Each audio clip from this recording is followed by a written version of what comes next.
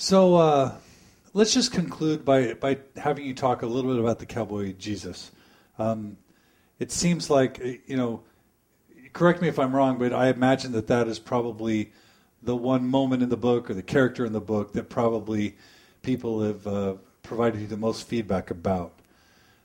So talk whatever you want to about how you came up with it, and most importantly, what it meant to you and what it has meant to others. Right. And what is it? Or if you want to leave that for the person to read the book, that's okay too. Or not. Yeah, well, from the start of writing the book, I had in mind that of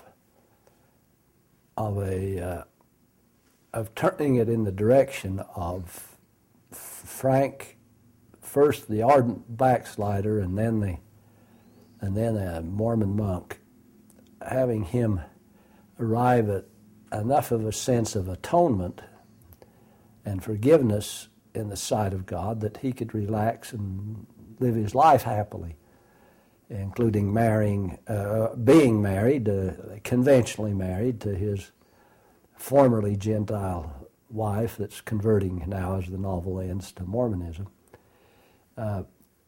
So it seemed to me that Frank needed some kind of inner conversion, and I think that people who are deeply conflicted sometimes come to a kind of, the psyche heals itself, they come to a kind of settlement within themselves, but often with religious people, I think the resolution of intense conflict is accompanied by some kind of religious experience, even epiphany or vision. And Frank comes from a family who believe in visions, and a lot of Latter-day Saints do, more so 100 or 50 years ago even than they do now. But I decided, Frank, that we need to have Frank needs to have a vision. And earlier in the novel, I have him have negative visions that he thinks have come from God. And they have to do with him becoming entirely a self-punitive Mormon on the assumption that that's pleasing to God. So I thought, well, it won't be entirely unrealistic to have Frank have some kind of a vision or an epiphany, but it struck me that the nature of it was going to be very crucial, because it seemed to me that if I had, say, God the Father and God the Son descend from the heavens and speak to Frank, that just wasn't going to go in that book. So I was puzzled to the very end, almost. I was well into the final chapter before it finally occurred to me how to handle the problem, the cowboy Jesus. Now, you need to know that early in the novel, first chapter, in fact, when Frank first meets Marianne, she emotes over her mild Protestant faith and feelings, and she's a Lutheran, but she speaks of a pleasant daydream she has in which a cowboy approaches her. She's lost, and she realizes as he gets closer on his horse that it's Jesus. And he says to her, well, you're lost, I expect, but now you're found. And she feels nice. Now, in the novel, of course, Marianne goes through an evolution of disdaining Frank's Mormonism and then realizing that he really loves her, and he has got her pregnant. She not when he believed he didn't love her, and they've married. He's making things good. she agrees to become a Mormon and is trying sincerely to get a testimony, to put it one way. But she accedes to Frank's terribly ascetic way of life. They have agreed to have sex only when they want to have babies, and they eat unpalatable food, and it's a bad scene. But this particular night, in the final chapter, the culmination of Frank's asceticism comes with that episode where he has Mary Ann tie the gloves on his hands so he won't masturbate in his sleep. He's been refraining from having sex with her, but he'll still wake up on occasion and masturbate in his sleep, so he has his hands tied. But then in the middle of the night, he wakes up and he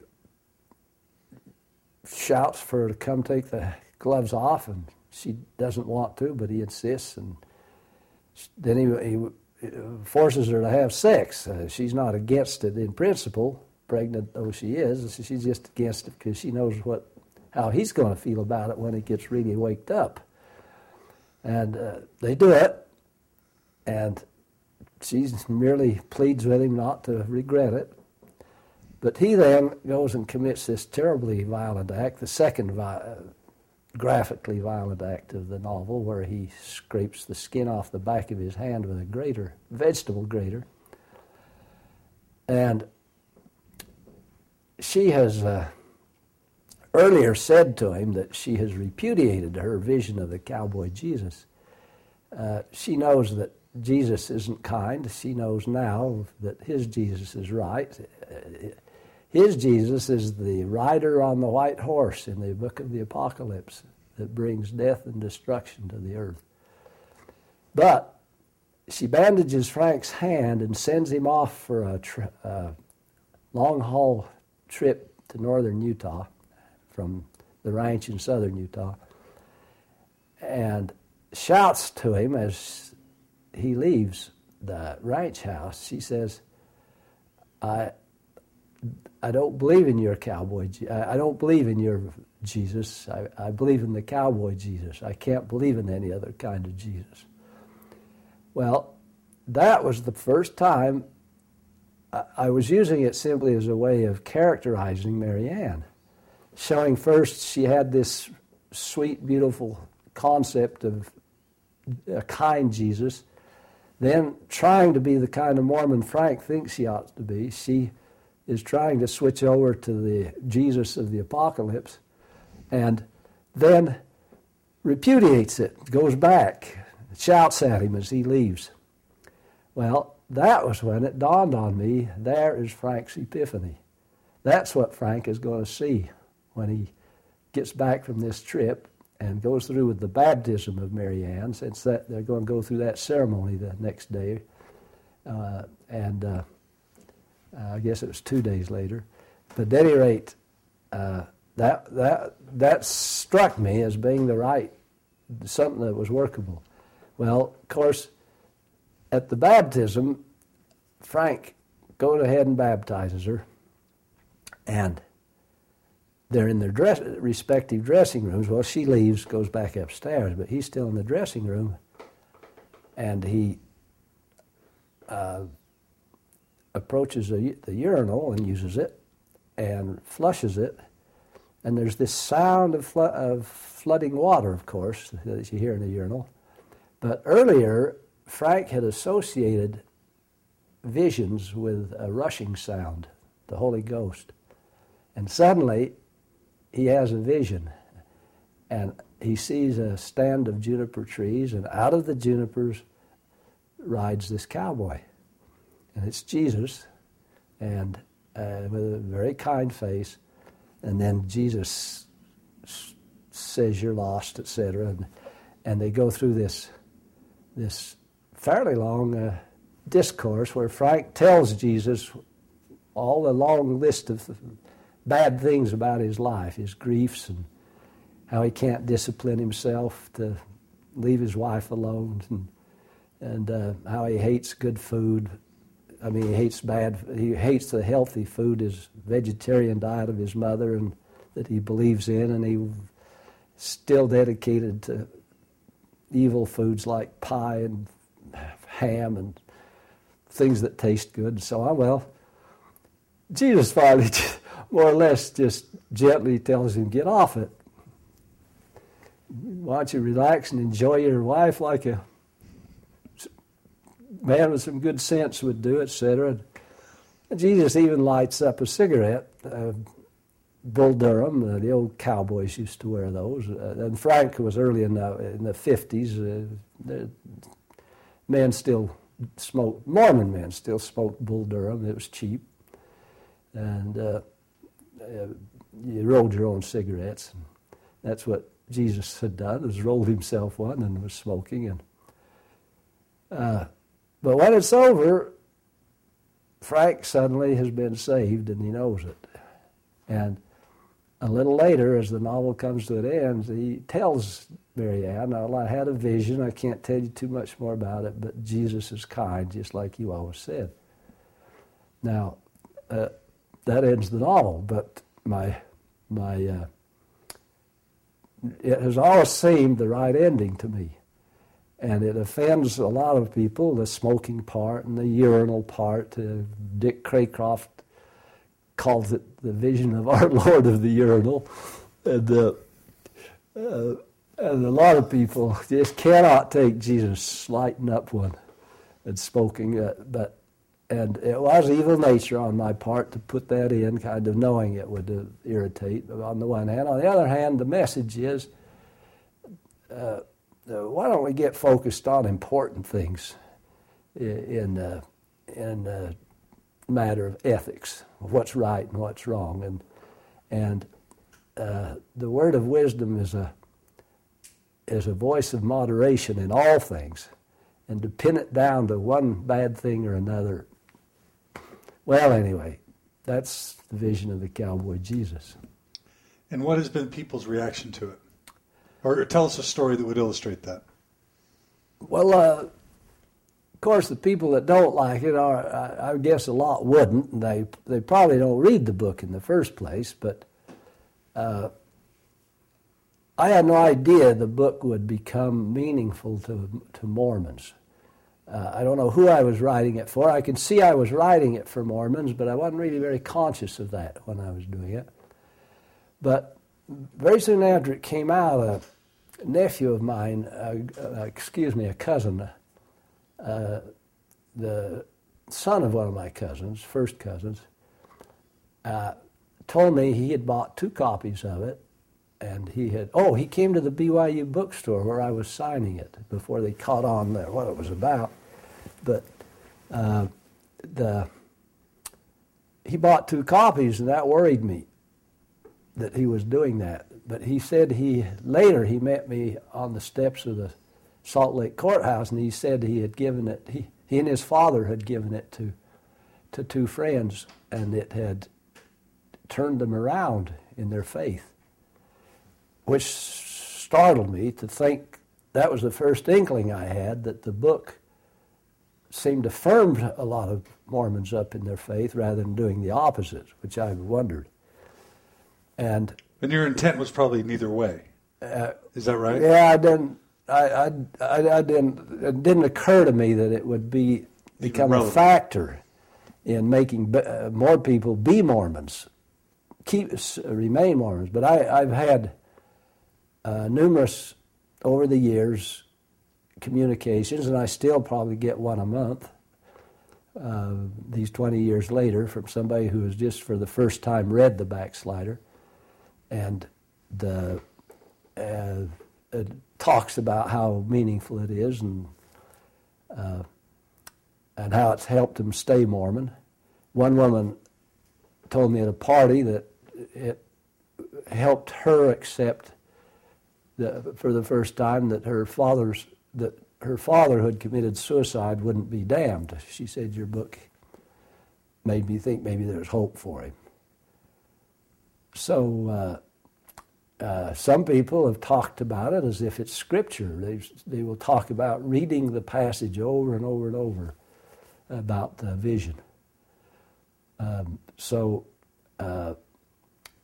It's emerged. It was a very notable thing, and I didn't know, that wasn't planned. It happened. Yeah.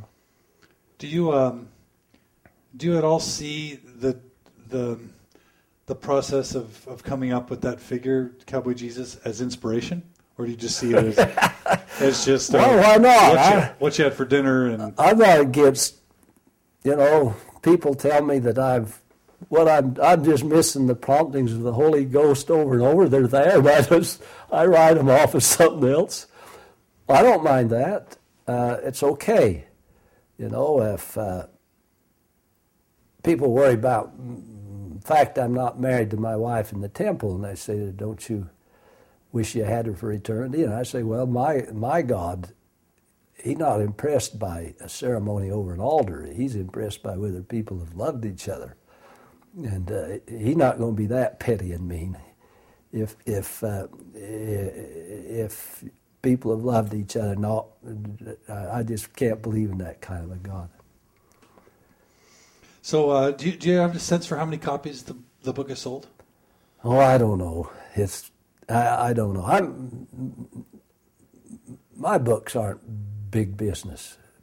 My income from royalties are very modest, and always have been for all of them. The biography of Juanita Brooks won a $10,000 award, so that made it the most profitable.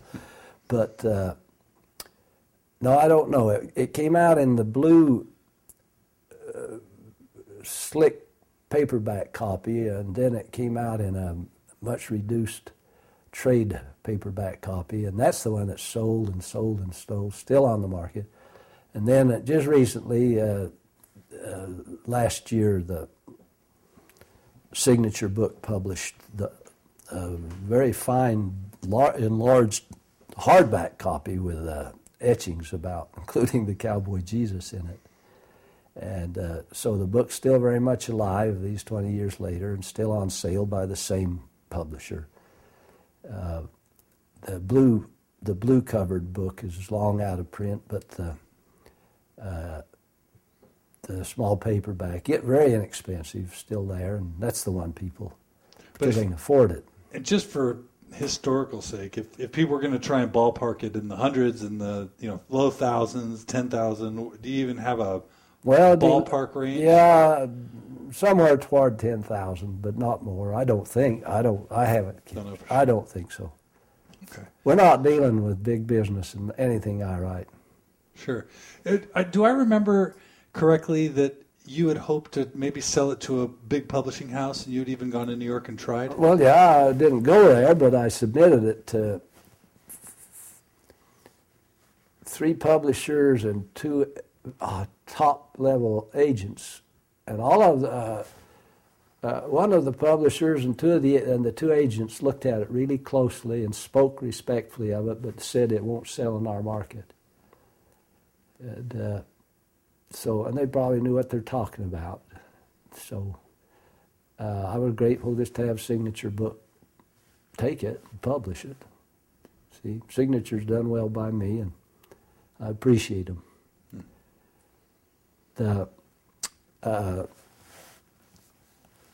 Jared Hess of the Napoleon Dynamite and Nacho Libre fame approached me a year ago last summer when I was at the Sunstone about doing a movie of The Backslider, and I was very agreeable, and I went to Ron Prittis at Signature because they hold the copyright, and he was agreeable, and a year ago January, it looked like that Hess's agency in Los Angeles was giving it a serious consideration, but I had no answer from Jared till finally I phoned him this summer, and he said that it had fallen through, which I rather expected.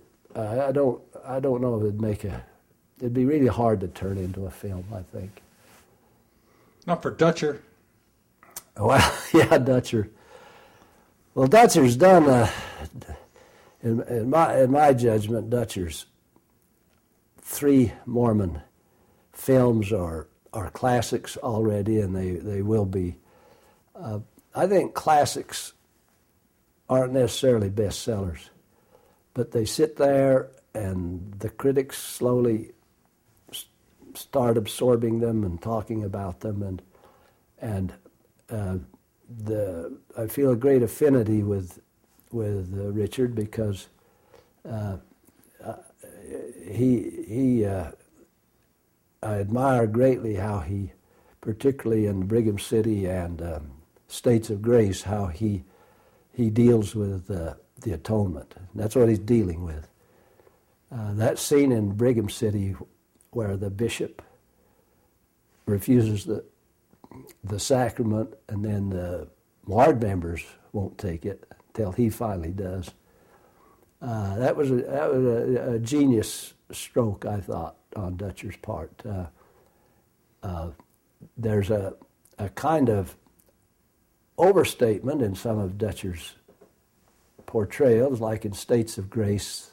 They all end up, you remember, over at the creche of this living baby Jesus. And I can't remember if all of them kneel, but some of them do.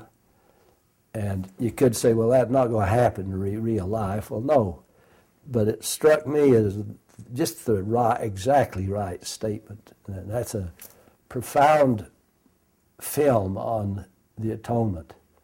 And people, for example, think that the adultery that the poor elder gets into, the fornication that sends him home and writhing with guilt, is too quickly done and agreed, but sometimes you have to do that in a work of art. I think Dutcher's a great artist. And I think that'll stand whether he does anything more or not. One of the things Dutcher expresses, well, first of all, a lot of the people who have written questions for this interview for you have compared you to Richard Dutcher, and they've sort of seen you as this champion of candid, earthy, heartfelt Mormon literature that's sort of real, and they sort of see that as Richard, in Richard as well for cinema. And that reminded me of the statement that Richard's been saying lately, that he used to fear, that he used to really try and drive people to make sure that Mormonism would express itself in its most meaningful and sincere ways through cinema. And now, as he's reflected upon that really what he sees is that maybe this kitsch and this cheesy humor-based sort of Mormon cinema that's been inflicted upon us for the past couple of years from Hale Entertainment and others really is the ultimate expression of Mormonism, and that Mormons have expressed themselves, and that unfortunately that's the best that Mormons really have to express in both literature and in cinema. Does that resonate with you? Do you take a slightly less cynical approach? Maybe he's being provocative, but do you have any? Some people see you as a champion for candid, quality Mormon literature as well. So, do you have any thoughts on? Yeah. Well, I think the distinction people make between the serious work of art, the serious novel, the serious film, and the popular novel, serious novel is valid, even though the two tend to meet at a certain point. But I think it's inevitable that you will have this kind of popularized version of the Mormon film and comedy, and that for a lot of viewers that's satisfactory. I think Richard would have to simply be satisfied with his feeling that he did his best, and he did it the way he wanted to do it. That's certainly the way I feel about what I've written.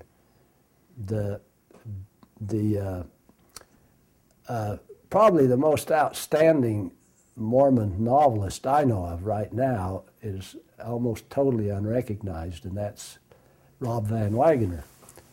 He's up there living on the Skagit River 100 miles north of right here in Issaquah. He's up in a little town on the Skagit called Concrete. He was there on 12 acres, right on he and his wife and 2 sons, right there on the border of the Skagit River. And all Rob does is write, and he's got this Mormon, it's really a Mormon murder mystery, and it's been looked at by some big houses very closely, but finally it doesn't quite fit their formula for a murder mystery. They want him somehow to make it fit the popular sense of what a murder mystery ought to be. And Rob is treated like the artist he is. He's an impeccable craftsman of the word. And I have no idea whether I think he may revise it. He's working at revising it, but I have no idea what will happen with it. I hope it gets published. I hope it gets published by a big house back east. That'd be a triumph for him and Mormon literature too. But nonetheless, Rob is a true artist of words, and he's the foremost that I know of right now in Mormon letters. And I suppose that's where Richard's at. But what more he does, who knows? We hope for more, and maybe he'll do it. And do you have any final thoughts on what Mormon literature, Mormon art is, isn't, or should be? Well, I think Mormonism, Mormon art ought to express Mormonism in some manner. The world's still hung up, the non-Mormon reader's still hung up on the fact that Mormonism is still a proselytizing religion. A Mormon, the typical conservative Mormon, wants other people to be Mormons. And they're always a little puzzled why they're not quite accepted in the culture. Well, it's because of this sense of moral superiority. You're more or less saying to your non-Mormon friend, you need what I've got here, even though the friend may feel pretty satisfied with what he or she has. So I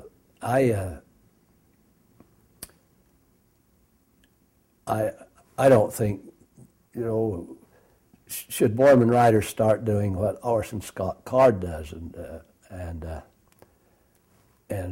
slip Mormon themes subtly into a kind of literature that the non-Mormon is accustomed to? Well, yeah, if you want to. It wouldn't satisfy me because I want to write about Mormons, not about, my sense of, I like to write realistically, and all I know well enough to write closely is Mormons. And that's why I would call for a Mormon literature rather than a general American literature that somehow reflects Mormon themes.